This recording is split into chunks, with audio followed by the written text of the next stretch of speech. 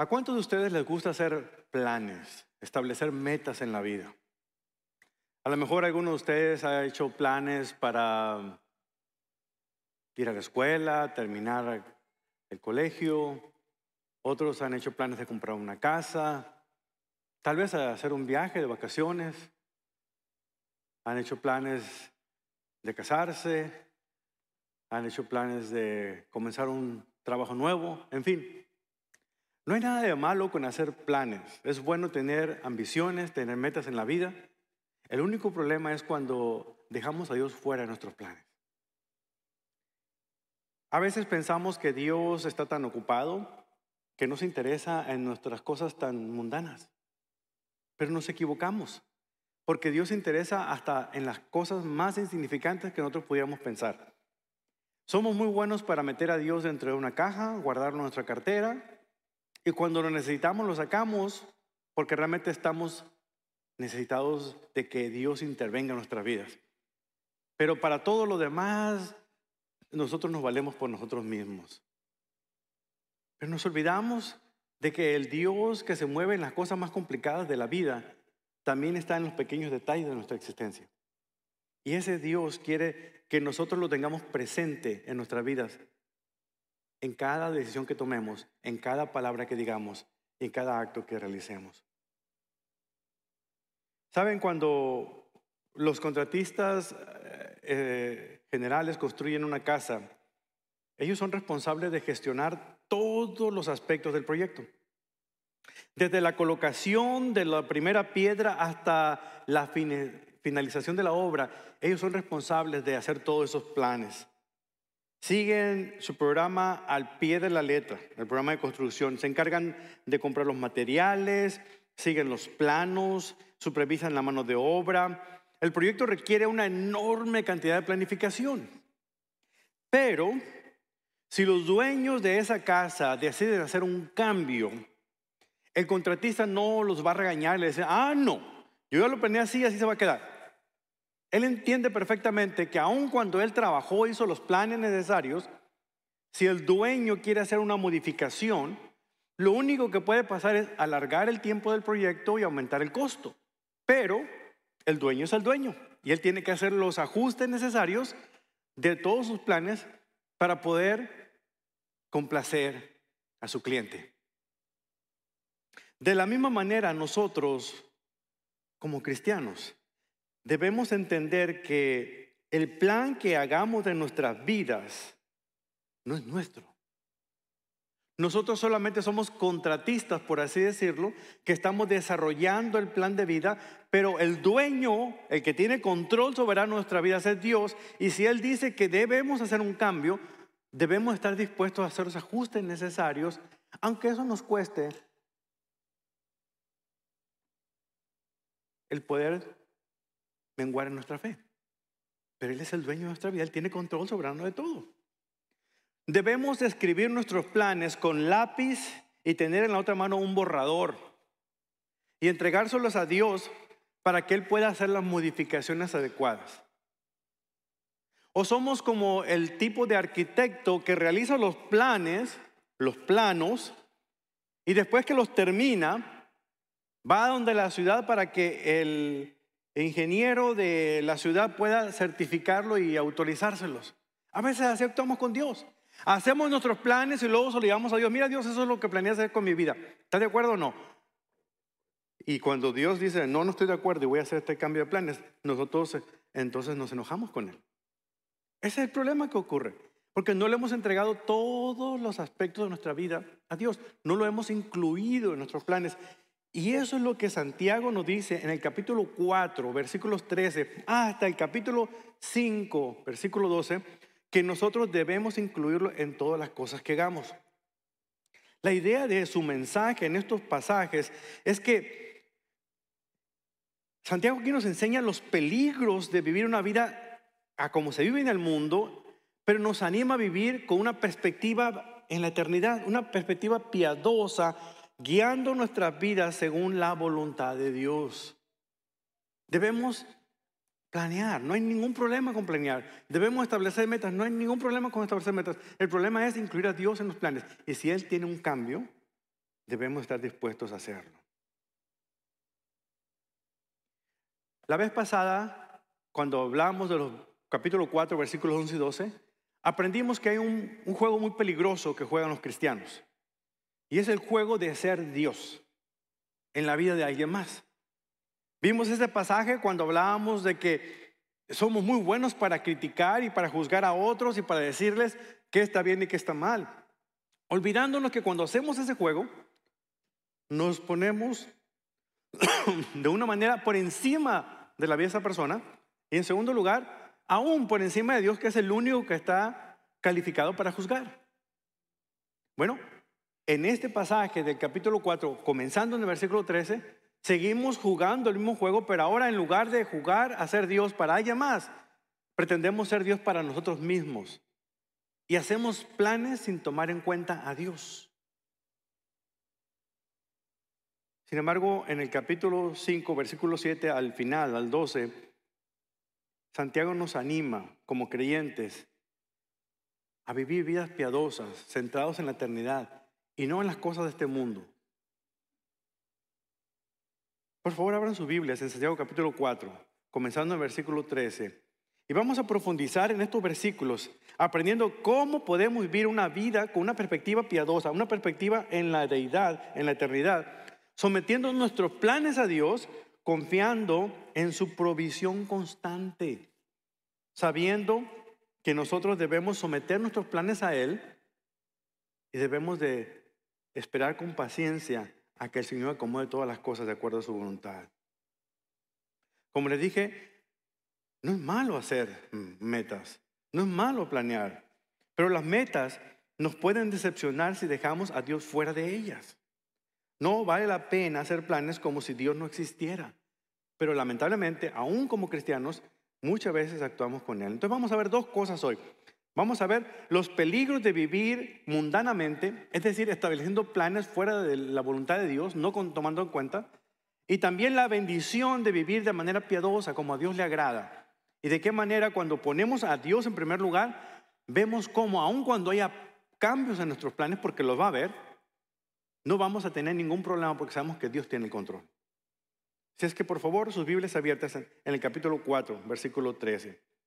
Santiago está hablando acerca de buscar las riquezas, porque aún como en los tiempos modernos, en el primer siglo, aquellas personas también estaban dirigidas por el dinero, estaban buscando la manera de enriquecerse. De hecho, hay ciudades en la antigua Roma que construían las ciudades alrededor de los lugares de comercio, de los mercados populares.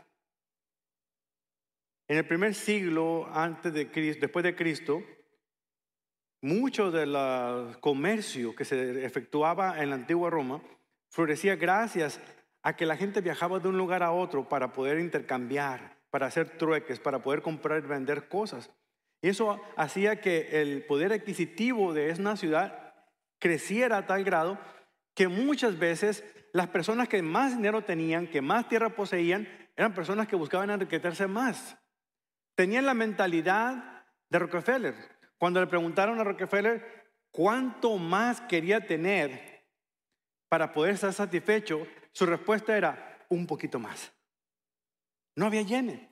Y así la gente del primer siglo se llevaba de alguna manera. Y Santiago está hablando precisamente de este tipo de personas que de alguna otra manera oprimían al pueblo, a los pobres, por cuestiones monetarias, por enriquecerse, por doblegarlos y por abusar de ellos.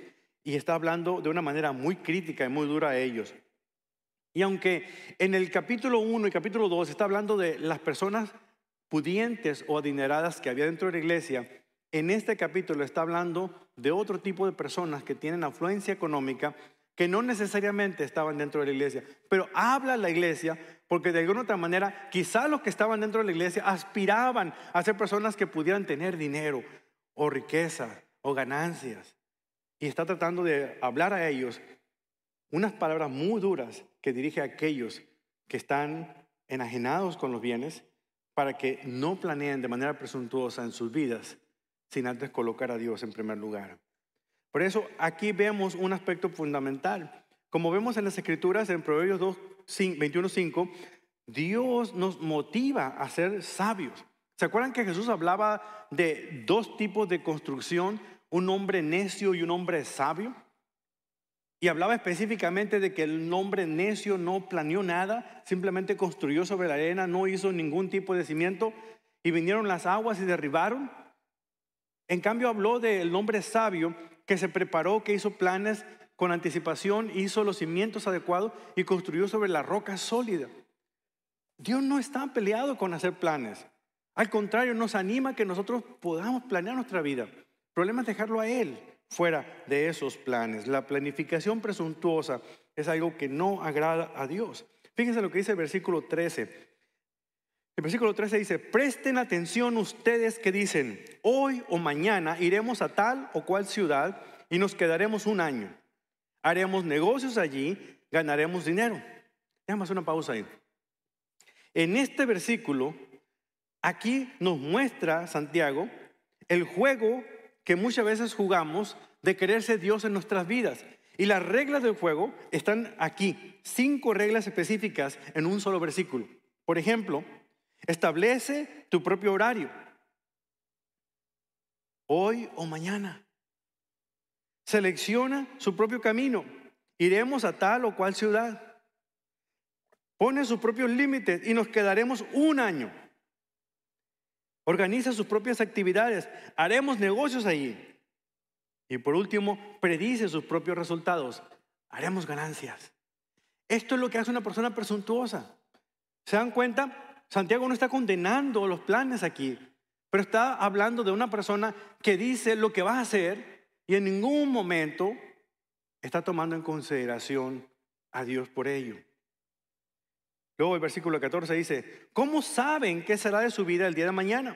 La vida de ustedes es como la neblina del amanecer, aparece un rato y luego se esfuma. Y les dice Santiago, esta es la razón por la cual ustedes no pueden ser tan presuntuosos al hacer planes en sus vidas. Porque en primer lugar, ustedes son solamente mortales. No tienen ni idea de lo que les depara el futuro. En cualquier momento uno puede salir por esas puertas, ir rumbo a casa y uno piensa que va a llegar. Pero a lo mejor al salir de ahí, un auto pasa de la luz roja y nos choca o algo pasa. No sabemos. No podemos asegurar que nosotros vamos a estar vivos la semana que entra. Y no soy ningún profeta de condenación aquí, ni le estoy deseando mal agüero ni nada de eso. Es simple y sencillamente que es la realidad de la vida. Nadie sabe lo que le depara el futuro. Podemos estar muy tranquilos sentados aquí pensando en lo que vamos a comer cuando terminemos de escuchar a este hombre que no deja de hablar. O los frijoles que dejé en la cocina, o qué sé yo, o al restaurante donde voy a ir, lo que sea. Pero no sabemos realmente qué vaya a pasar. Hacemos planes pensando que por seguro las cosas van a realizar. Y díganme si no es cierto. A veces lo que nos quita el sueño son cosas que no sabemos si van a suceder o no. Situaciones que hemos planeado y que no sabemos. ¿Quién se iba a imaginar que hace 2 años, en estas fechas, iban a cerrar el mundo completo con la pandemia que estamos viviendo? ¿Quién se la esperaba? Díganme. ¿Cuándo planeábamos algo así? ¿Cuándo? Imagínense ustedes cerrar la iglesia por tanto tiempo. No ir a ningún servicio a ningún lado. Y aquellos que condenaban las redes sociales ahora tenían que abastecerse de las redes sociales para poder comunicar algo. Nadie planeó eso. La otra vez, el año pasado, el año pasado, mi familia y yo teníamos un año haciendo un plan. Teníamos ganas de ir a México. Años hacía que no íbamos a México. Queríamos ir a México. Queríamos ir a una playa. Mi hijo le encanta el agua, le fascina el agua. Y él tiene un calendario con todos los días marcados y ponía una calcomanía en cada día, porque estaba ansioso de que llegara el día que nos fuéramos de vacaciones. Llegó el famoso verano. Nos fuimos. Como era de esperarse y las situaciones de la pandemia, el vuelo de aquí de College Station a Dallas para tomar el avión de allá hasta México se cancela. Pero como yo había orado al Señor y había incluido a Dios en mis planes, no, a mí no me quitan mis vacaciones. Sé que nos fuimos manejando 3 horas y media hasta Dallas para tomar el avión que iba de allá hasta Cancún. Considerando que de alguna otra manera el plan de Dios era que fuéramos nosotros para allá. Llegamos, Alcanzamos el avión, llegamos a México y disfrutamos el primer día. El segundo día, maravilloso, pudimos estar todo el día en la playa. Pero el tercer día, mi hijo se enferma. Y resultó de que a él y a nosotros dos, a los tres nos dio COVID. Y nuestro plan era pasar solamente 5 días en un maravilloso hotel frente a la playa hermosa. Duramos 10 días encerrados en un cuarto, mirando la playa desde lejos nada más, porque no nos dejaban salir. Parecíamos como si tuviéramos la peste bubónica ahí. Nos dejaban las cosas en la puerta y ahí. Han sido las vacaciones más costosas y más frustrantes de toda mi vida. Ir tan lejos para ir. Mejor nos hubiéramos quedado aquí cuando menos salimos al patio. Pero no lo pudimos planear. A lo mejor ustedes han pasado algo similar o de otra manera. Estaban emocionados porque iba a llegar el momento en el cual se iban a casar y las cosas cambiaron. No podemos contar con que las cosas van a suceder como nosotros pensamos. Solamente Dios tiene control de cada situación.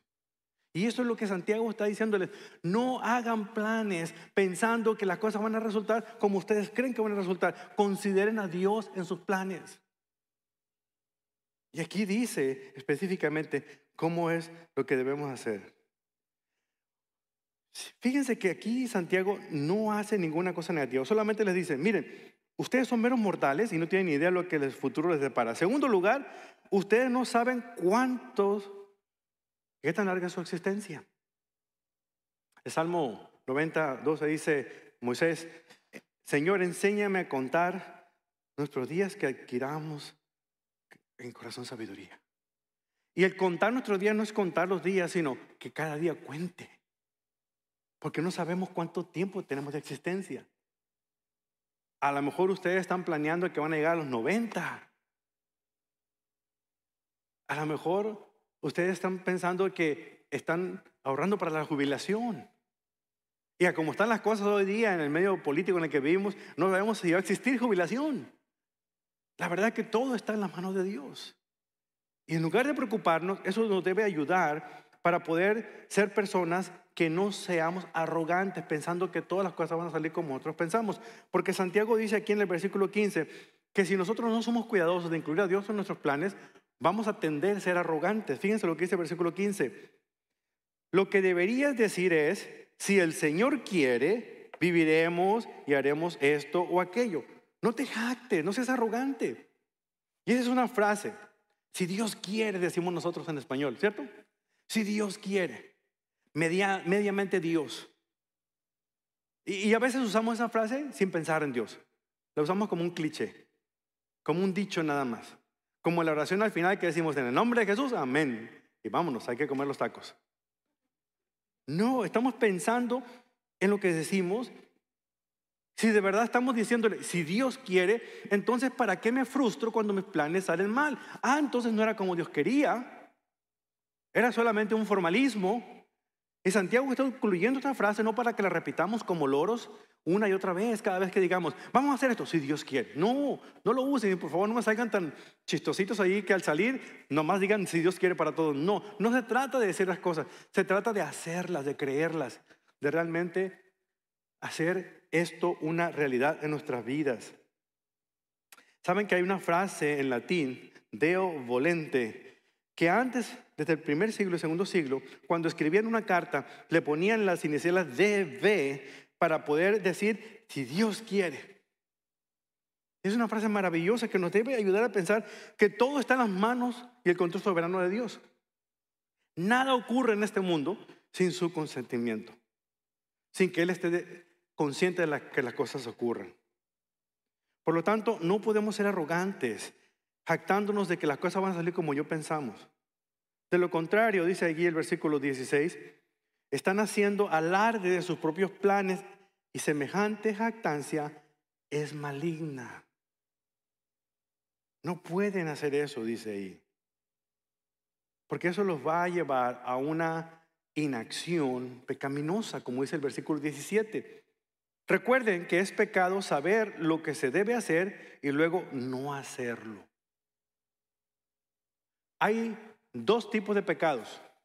Los pecados por comisión, hacer lo que no debo hacer, y los pecados por omisión, no hacer lo que debería hacer. Y aquí Santiago está hablando de los dos. Al que sabe hacer lo bueno y no lo hace, a esa persona se le cuenta eso como pecado. ¿Qué significa esto? Esta palabra, esta frase, el versículo 17, tiene relación con los otros versículos 16, del 1 al 16 que acaba de decir Santiago. No debo jugar el papel de ser Dios para nadie, no debo juzgar a los demás, no debo hacer planes sin incluir a Dios. Ahí está refiriendo, el que sabe que hacer lo bueno, el que sabe que esto es lo que se debe hacer, no criticar a nadie, no jugar el papel de Dios, y sin embargo lo está jugando, a esa persona le cuenta eso como pecado. Así que si tú, mi hermano, eres de los que acostumbra a planear, de los que acostumbra a hacer las cosas, pero no incluye a Dios en sus planes, eso es pecado. Es un pecado por omisión. Y nos quiere corregir. Santiago ha sido una carta difícil para mí enseñarla, porque me imagino a Santiago agarrando la Biblia y estrellándomela en la cara, porque es muy directo para hablar. Es más, hay personas que ya han dejado de venir a estos estudios. ¿Por qué? Porque no aguantan escuchar lo que acaban de decir, como si yo supiera sus vidas. Créanme, nadie me ha contado sus vidas. Solamente estoy leyendo lo que dice el libro. Pero así como ustedes se sienten incómodos, así me siento yo incómodo.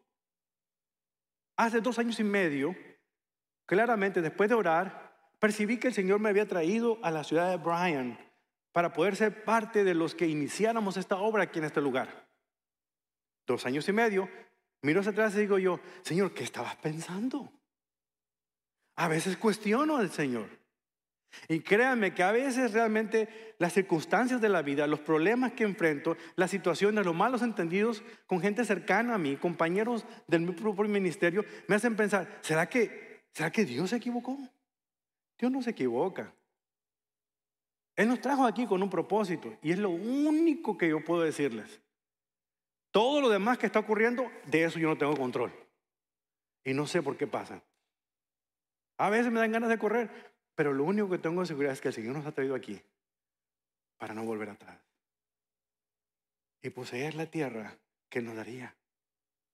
Y en este caso, el tiempo que el Señor disponga es el tiempo que estaremos acá. Si mañana el Señor tiene un plan diferente y dice, Carlos, cambiamos de plan, ahora te quiero acá, vamos justosos a donde quieras que vaya. Y así cada uno de nosotros tiene que pensar.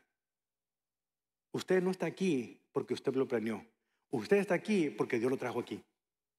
Y Dios tiene un plan para ustedes. Pero asegúrese de que los planes suyos no contradigan los planes de Dios.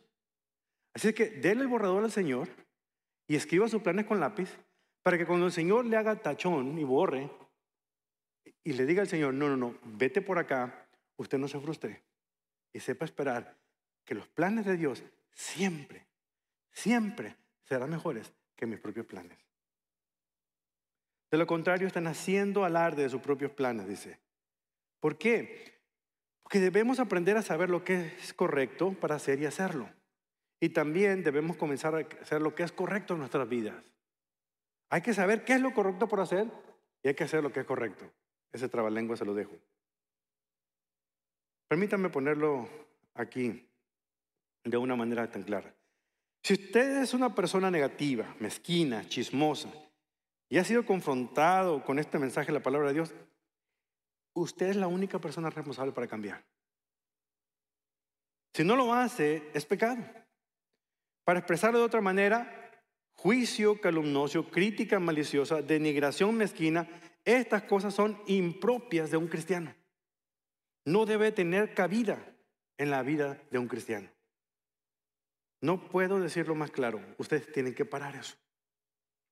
Debemos hacer las cosas que Dios nos pide y no debemos jugar el rol de ser Dios para alguien más o Dios para nosotros mismos. Dios es Dios y es el único que tiene control de nuestras vidas. Por lo tanto, lo que es la autosuficiencia es uno de los peligros de no incluir a Dios en nuestros planes.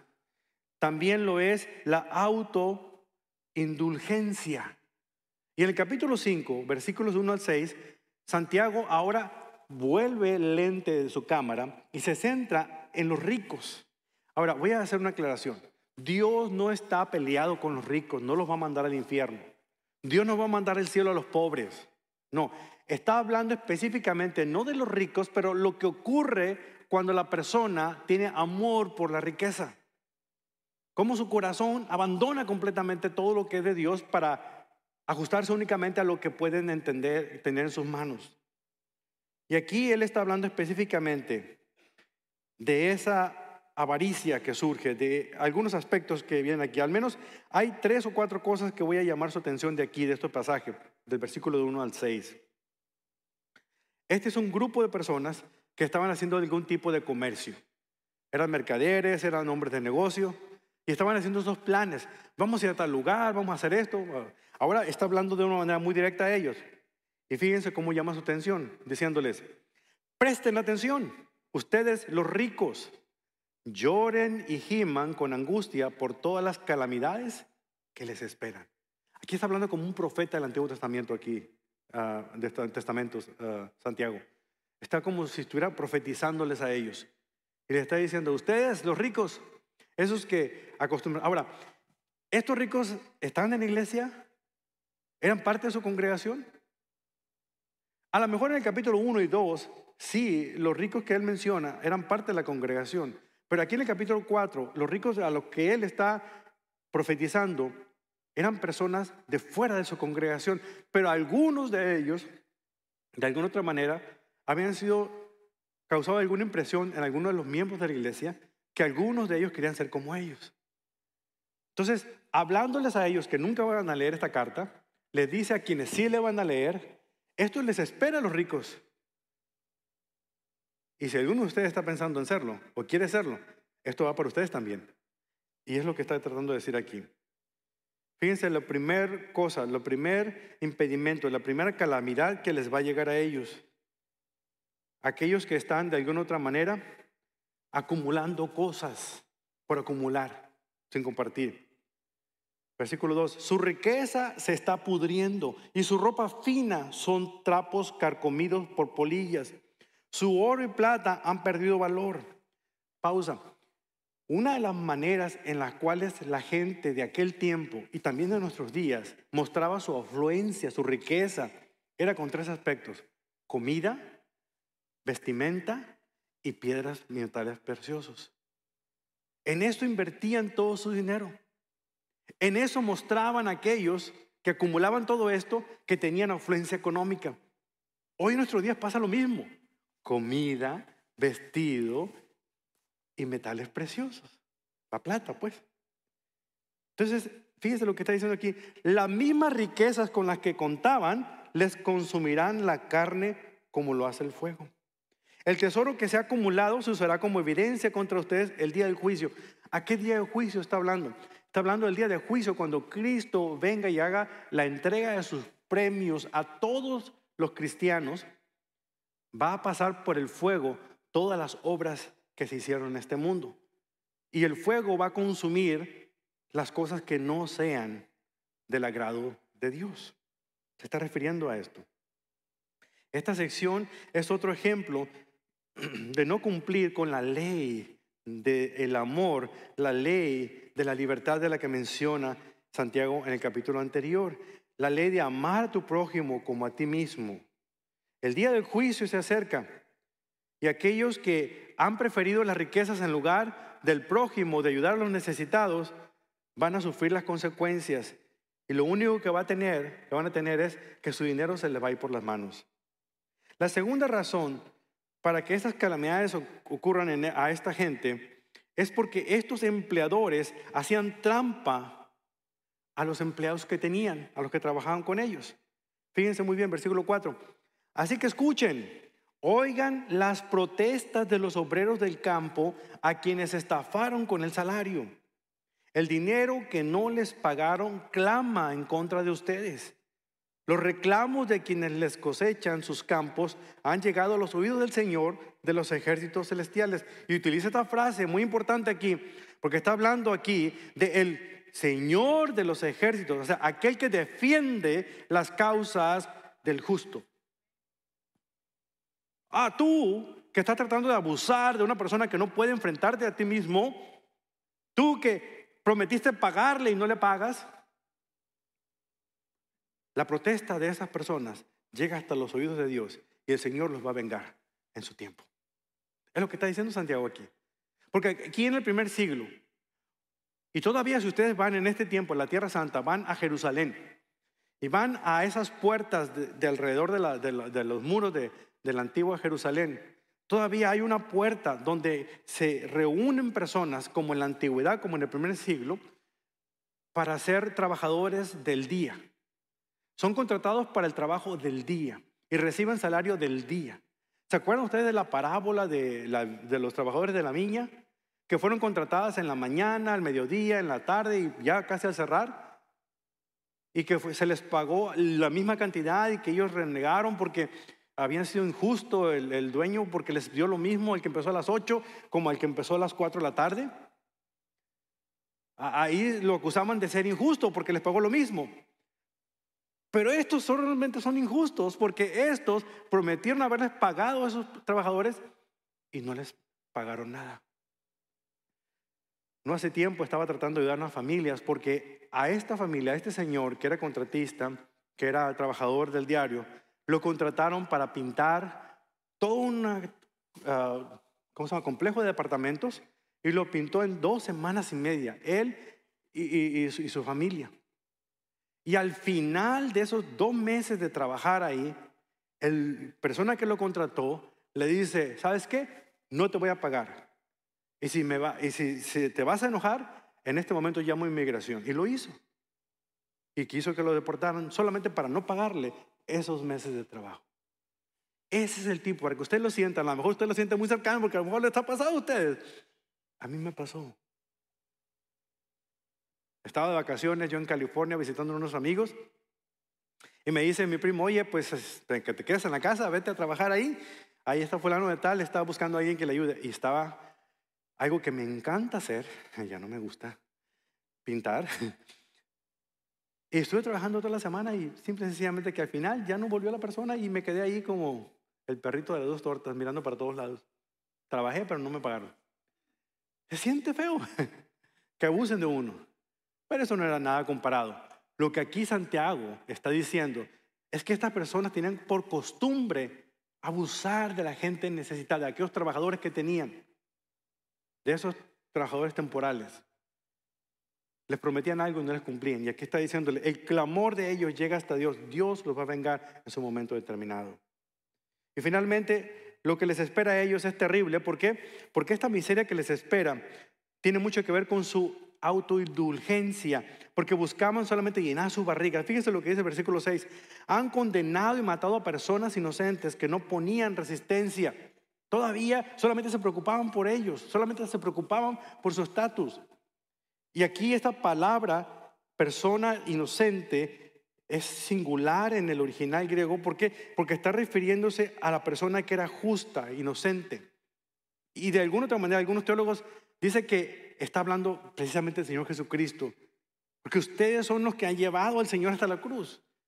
¿Por qué? Porque no le dieron oportunidad de defenderse, lo enjuiciaron injustamente. Pero también está incluyendo a todos los mártires que murieron por causa de la fe cristiana. Está incluyendo a todos los profetas que fueron maltratados por la gente poderosa de aquel tiempo. Y está diciendo, todo esto que ustedes están haciendo va a ponerse en contra de ustedes. Santiago los está advirtiendo a ellos y a todos los cristianos a quienes mandaba esta carta que no procuraran ser así como ellos. Sin embargo, a ellos, a los oprimidos, a los que recibieron esta carta, cambia el lente y se enfoca en ellos y les dice a ellos que sean pacientes. Fíjense lo que dice aquí, versículo 7. Queridos hermanos, amados hermanos, tengan paciencia mientras esperan el regreso del Señor. ¿Por qué está diciendo esto? Porque cuando el Señor regrese, va a corregir todos los males de la humanidad. Tengan paciencia, que el Señor viene pronto y cuando Él venga, va a acomodar todas las cosas en el orden correcto. Sean pacientes. Sí, han sido maltratados, han sido abusados. Ustedes quisieron expresarse y nadie los escuchó. Aguanten, resistan. No busquen venganza. El Señor va a vengarlos a ustedes. Y les da una analogía muy interesante. Ahí en el versículo 7 les cuenta la analogía de un agricultor. Fíjense. Piensa en los agricultores que con paciencia esperan las lluvias en el otoño y la primavera. Con ansias esperan a que maduren los preciosos cultivos. Le está diciendo, así como el que siembra sabe que tiene que esperar a que la cosecha levante, así ustedes esperen a que el Señor vindique sus problemas, a que Él se ocupe de sus necesidades, a que Él realmente cobre por las cosas que han hecho. ¿Saben qué? Yo no sé si ustedes lo han experimentado. A mí me ha tocado en muchas ocasiones. De alguna otra manera he tenido que levantar la voz, no he tenido que decir a veces nada. Y las personas que de alguna otra manera han malinterpretado o han procurado algún tipo de daño contra mí, de alguna manera yo puedo darme cuenta que hay situaciones en sus vidas que demuestran que diariamente Dios está haciendo ajustes con ellos. Que Dios cuida a sus hijos. Y si Él le ha permitido que usted todavía siga sufriendo en este momento, eso es temporal. Porque en su momento determinado, Él se va a encargar de enjugar sus lágrimas y de aplicar la disciplina que tiene que aplicar. Simplemente sean pacientes, dice aquí Santiago. ¿Qué significa esto? Que esperemos pacientemente. Y nuestra motivación más grande, porque el Señor viene, porque el Señor ya está cerca, porque el Señor vendrá pronto. Y nos da dos consejos, dos órdenes. Una positiva, dicen, sean pacientes. Ahora nos da dos órdenes en forma negativa. Una, no se quejen. No te quejes. Versículo 9. Hermanos, no se quejen unos de otros o serán juzgados. Pues miren, el juez ya está a la puerta. Señor no se tarda. No se enfoquen en alguien, no lo culpen. No le echen la ley, no lo lleven a los juicios. Traten de arreglar las cosas como deben ser. Pongan ejemplo. Muestren la otra mejilla. Ahora, en ningún momento dice que se ponga como tapete para que lo pisoteen. Es simple y sencillamente que dejemos la venganza al Señor. Y pone ejemplo aquí de entereza, de resistencia a los profetas de la antigüedad. Los profetas como modelos de resistencia. Amados hermanos, tomen como ejemplo de paciencia durante el sufrimiento a los profetas que hablaron en el nombre del Señor. Si esto les hicieron a ellos, imagínense lo que les van a hacer a ustedes. Profetas aquí significa cualquier persona que está hablando por Dios, que está hablando a favor de Dios. Y luego les cuenta la historia de Job, de cómo el Señor lo compensó con gracia y misericordia al final. Job, ¿qué esperaba? Él iba a su casa, de su casa, iba al templo, iba a ofrecer un sacrificio para pedirle a Dios perdón, porque tal vez alguno de sus hijos hubiera hecho algo malo delante de los ojos y pedía perdón a favor de sus hijos. Estaba intercediendo a Dios por sus hijos. ¿Quién iba a pensar que para cuando él regresara a su casa, no solamente uno ni dos, sino sus 7 hijos, todos habían muerto? No solamente habían muerto su familia, sino que todas sus posiciones se habían perdido. No casas, no tierras, no animales, nada, se quedó solo. Lo único que le quedó es la bella y dulce esposa para que lo consolara. Y las palabras que le dijo cuando lo vio: ay, Job, ¿por qué no maldices a Dios y te mueres? Vaya consuelo. Con todo eso, Job no pecó en contra de Dios. Yo no sé si ustedes se pusieran en las sandalias de Job, ¿cómo reaccionarían ustedes ante tantas situaciones que ustedes ni la deben ni la temen y todo se les ha quitado? Absolutamente todo. ¿Cómo reaccionarían ustedes? ¿Por qué pone Santiago el ejemplo de él? Porque de alguna otra manera pudieran pasarnos esas cosas a nosotros. Una catástrofe natural puede arrasar con todo lo que tengamos. Una bancarrota financiera puede quitarnos todos nuestros ahorros. Todo puede suceder, todo está en juego. No podemos contar con nada. Lo único que podemos contar es que Dios está en control de nuestra situación. Y es lo que Santiago está tratando de animar a los creyentes. No pongan sus esperanzas en las cosas de este mundo. Pongan su esperanza y confianza en las cosas de arriba, en las cosas que son eternas, en las cosas que son duraderas. Pero ¿qué hacemos nosotros? Nos preocupamos más por las cosas temporales y muy poquito por las cosas que son eternas. Porque las cosas que nos quitan el sueño son cosas que son temporales y terrenales. Y las cosas que realmente deben importarnos son las eternas y son las que descuidamos. Y aquí Él está cambiando el orden de prioridad en nuestra vida y quiere que pongamos a Dios primero en nuestras vidas. Y luego da otra orden al final, diciendo aquí: honramos en una gran manera a quienes persisten con firmeza en tiempo de dolor. Por ejemplo, han oído hablar de Job, un hombre de gran perseverancia. Pueden ver cómo al final el Señor fue bueno con él, porque el Señor está lleno de ternura y misericordia. Si ustedes leen el libro de Job, de principio a fin, los primeros 2 capítulos hablan de cómo los hijos de Dios, que eran los ángeles, y Satanás con ellos, y el Señor les dice: ¿ya vieron a mi siervo Job? No hay otro hombre como él, tan bueno, temeroso de mi nombre. Entonces Satanás le dice: bueno, quítale todo lo que tiene y verás que te maldice. Le dio permiso que le quitara todo y no lo maldijo. Y luego le dice: bueno, atenta contra tu propia vida, carne por carne, dice, mándale una enfermedad y verás cómo te maldice. Le mandó una sarna maligna que le daba comezón y le sangraba, y con todo maldijo al Señor. Pero él tuvo luchas con Dios y habló con Dios, y ustedes lean todos los capítulos y se dan cuenta. Pero cuando llegan al capítulo 42 de Job, casi al final, perdió sus 7 hijos, perdió, y dice ahí los números de las yuntas de bueyes, de las yuntas de animales que tenía, de las tierras que tenía. El Señor le dio el doble de lo que tenía originalmente, excepto los 7 hijos que le quitó. Solamente le dio 7.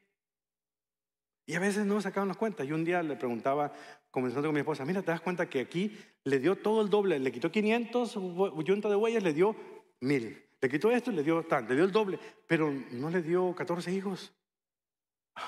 Porque en los planes del Señor, el Señor cuenta los que ya están con Él, más los que le acaba de dar en este mundo. Así que aquellos que se han muerto en el Señor siguen contando en la vida de Job, que un día se reunirá con ellos y tendrá sus 14 hijos otra vez junto con él. Y las palabras de Job: Señor, de oídas te había oído, pero ahora te conozco y me arrepiento en polvo y ceniza de haber pensado lo que pensaba de ti. Porque a veces el dolor es el mejor maestro, las pruebas son los mejores maestros que podemos tener para entender la bondad de nuestro Dios. Por eso dice Santiago: alégrense cuando las pruebas lleguen a sus vidas, porque cuando las pruebas lleguen, adquirirán perseverancia. La perseverancia hará que ustedes adquieran fe. Y lo último que le pide en el versículo 12 es: no hagan juramento. No está hablando aquí de decir malas palabras, está hablando aquí de hacer algún tipo de juramento. Dice: pero sobre todo, hermanos míos, nunca juren por el cielo, ni por la tierra, ni por alguna otra cosa. Simplemente digan sí o no, para que no pequen o sean condenados. Aquí no está hablando de hacer promesas. Está hablando de hacer promesas y no cumplirlas. No está hablando aquí de jurar. Te lo juro por Dios. Sabemos que no podemos jurar de esa manera, pero a veces cuando hacemos eso, estamos poniendo a Dios como testigo y no sabemos si vamos a cumplir con eso que estamos prometiendo. No me van a salir como un amigo que dice: te lo juro por las cenizas de mi tía que yo voy a pagarte. Caramba, se murió tu tía. No, es que fuma mucho. No, pues eso no se vale. No. Que tu sí sea sí, que tu no sea no. No me tienes que jurar por nada. Te creo. Lo único que está diciendo aquí Santiago: sean honestos al hablar, sean sinceros al hablar. Si ustedes dicen que van a llegar a las 7, lleguen a las 7, más 5 minutos antes de las 7, 15 pues, por el tráfico. Pero no me lleguen a las 7:30. Que tú sí seas así. Ahí es donde la marrana torció el rabo para nosotros los hispanos, porque siempre llegamos 15, 20 minutos tarde. Pero qué interesante que podamos hacer compromisos, que la gente crea nuestra palabra, que no tengamos que firmar un pagaré, que la gente crea lo que decimos. Porque así se hacía en la antigüedad. Hoy en día, aún con los cristianos, papelito habla, ¿cierto? Qué tristeza. Pero eso muestra que necesitamos trabajar. Por lo tanto, el mandato es el siguiente. El mandato es que nuestro sí sea sí, nuestro no sea no. Y segundo, la gravedad de hacer juramento y las consecuencias de ser deshonestos manchan el nombre de Dios. Qué triste es que a veces yo escucho personas que tienen necesidad de algún tipo de negocio.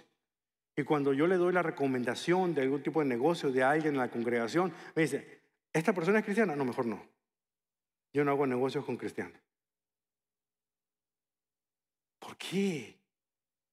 Por la reputación que a veces nos ganamos, porque no sabemos decir que nuestro sí sea sí y que nuestro no sea no. Y aquí Santiago es muy duro. ¿Ven lo que les digo? Santiago no es facilito. Haz de cuenta que nos da una lija y nos talla en contra de la veta. Pero él no lo aprendió de sí mismo, lo aprendió el Señor Jesucristo. De alguna otra manera, a él fue el que le aprendió estas frases. Dice el Señor Jesucristo en el Sermón del Monte, pero yo digo, no hagas juramento, no digas por el cielo, porque el cielo es el trono de Dios. Y no digas por la tierra, porque la tierra es donde descansan sus pies. Tampoco digas por Jerusalén, porque Jerusalén es la ciudad del gran rey. Ni siquiera digas por mi cabeza, porque no puedes hacer que ninguno de tus cabellos se vuelva blanco o negro. Simplemente di, sí lo haré o no, no lo haré. Cualquier otra cosa proviene del maligno. Palabra de Jesús. ¿Se imaginan? A él se las aprendió Santiago.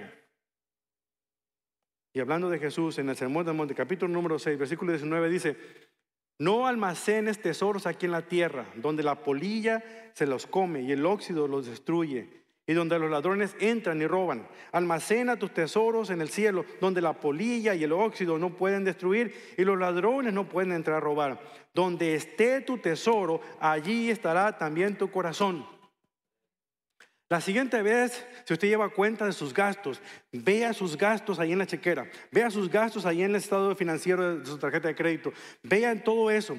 Si por esas cosas que usted ha comprado no le ha preguntado a Dios, Dios, ¿puedo pagar esto? ¿Puedo comprar esto? Entonces usted está con el orden equivocado. Porque aún esa pinturita que compró, ese telefonito que compró, esa cosa, uno le dice, Señor, este es el dinero que yo tengo, que tú me has dado. Lo quiero administrar bien. ¿Será que debo comprar esto o lo otro? Eso es incluir a Dios en sus planes. ¿Cuándo lo ha hecho? Yo le mentiría si le digo que lo hago todo el tiempo. Yo primero hago el mal y luego le pido permiso. Y así no son las cosas. Debo de procurar poner a Dios primero en todas las situaciones. Esto me recuerda una historia sobre un hombre llamado Alfredo Nobel. Alfredo era un hombre rico que había acumulado mucha riqueza en toda su vida. Inventó la dinamita. Y la dinamita se utilizaba tanto para fines pacíficos como para destructivos. Un día el hermano de Alfredo murió y el periódico publicó por error la esquela con el nombre de Alfredo Nobel. O Nobel. La esquela decía, el mercader de la muerte ha muerto. Alfredo se horrorizó ante la idea de ser recordado de esta manera y decidió hacer un cambio drástico en su vida. Utilizó toda su riqueza para promover la paz y el progreso en la humanidad. Fundó, entre muchas organizaciones para ayudar a los necesitados, fundó los famosos premios Nobel de la paz, que se conceden anualmente por logros de ciencia, literatura y paz.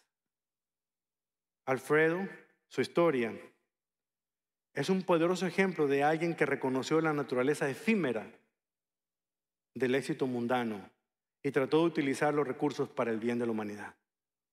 Ojalá que pudiéramos ser un poquito más como Alfredo Nobel, utilizando nuestros planes, utilizando nuestras posesiones, utilizando nuestra paciencia para lograr los propósitos de Dios y acumulando tesoros en el cielo, donde nada lo va a corromper. Entonces, ¿qué hacemos con esto? ¿Qué vamos a responder a un mensaje como este? Les tengo 3 opciones. 1, reconozcamos que nuestro tiempo aquí en la tierra es corto y únicamente lo que hagamos por Cristo es lo único que va a perdurar la eternidad. Solamente eso. Por lo tanto, procuremos el reino de Dios y su justicia, sabiendo que todo lo demás será añadido en nuestras vidas. Y busquemos oportunidades para servir a Dios, a servir a los demás. Segundo lugar, vivamos de manera que honremos a Dios y sirvamos a otros con amor. Servimos a la gente porque servimos a Dios. Y servimos a Dios sirviendo a la gente. Debemos resistir la tentación de explotar a otros, de abusar de los demás. Si alguien te presta dinero, paga tu deuda. Si alguien te pidió prestado, no se la cobres. Deja que el Señor se encargue de poder dársela. ¿Por qué? Porque tienes que aprender la lección. Porque tú no debiste haber prestado dinero. Soportemos pacientemente las pruebas y las dificultades, confiando en la soberanía y la bondad de Dios. Podemos tener consuelo en el hecho de que Dios tiene control de todas las cosas que ocurren en nuestras vidas. Pero sobre todo, Dios tiene control de lo que ocurre en nosotros y en nuestra familia. Que Dios pueda utilizar nuestros planes, nuestras posesiones y nuestra paciencia para los propósitos del Señor. Para que vivamos vidas que sean de testimonio fiel de lo que la palabra de Dios puede hacer cuando cae en un terreno firme, preparado, listo para recibirlo. Y que podamos ser hacedores de su palabra y no tan solamente oidores. Hablemos con nuestro Dios, que es el mismo Dios, el Dios de Jacob, el Dios de Abraham, el Dios de Moisés, el Dios de David, el Dios de María. Es el mismo Dios. Ese es el Dios que en aquel tiempo cuidó de los suyos y es el mismo Dios que cuidará de nosotros. Y les invito a ponerse de pie para que digan esta oración con sus labios, para que hablen con ese Dios que es el mismo Dios que tenemos nosotros. El Dios de la antigüedad es el Dios de nuestros días y le podamos decir a Él lo que creemos, lo que pensamos en Él. Querido Dios, venimos hoy delante de su presencia reconociéndole como el Dios de Jacob, el Dios de Moisés, el Dios de David, el Dios de María, el Dios de todos los que han puesto su confianza en usted a lo largo de los siglos. Y le damos gracias por su naturaleza inmutable y por el modo en el que usted ha revelado su palabra a nosotros. Usted es el mismo Dios de ayer, es el mismo Dios de hoy y es el mismo Dios de siempre. Y nos consuela saber que siempre está aquí con nosotros. Por eso le pedimos que siga guiándonos en nuestra vida cotidiana y que nos ayude a seguir las huellas de aquellos que nos han precedido en la fe. Que seamos siervos fieles y obedientes, tratando de honrarle y glorificarle en todo lo que hagamos y todo lo que digamos. Le pedimos, Señor, que bendiga a nuestras familias, que bendiga a nuestras comunidades de fe, que bendiga a su iglesia, que bendiga a nuestra ciudad y a nuestro mundo.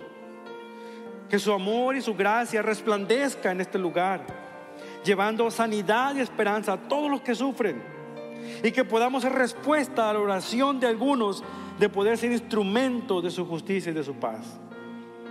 Gracias, Señor, por escuchar esta oración, por ser el Dios de siempre, que está presente siempre con nosotros. Le amamos y le damos honra y alabanza a su nombre, ahora y por los siglos de los siglos. El pueblo de Dios dice: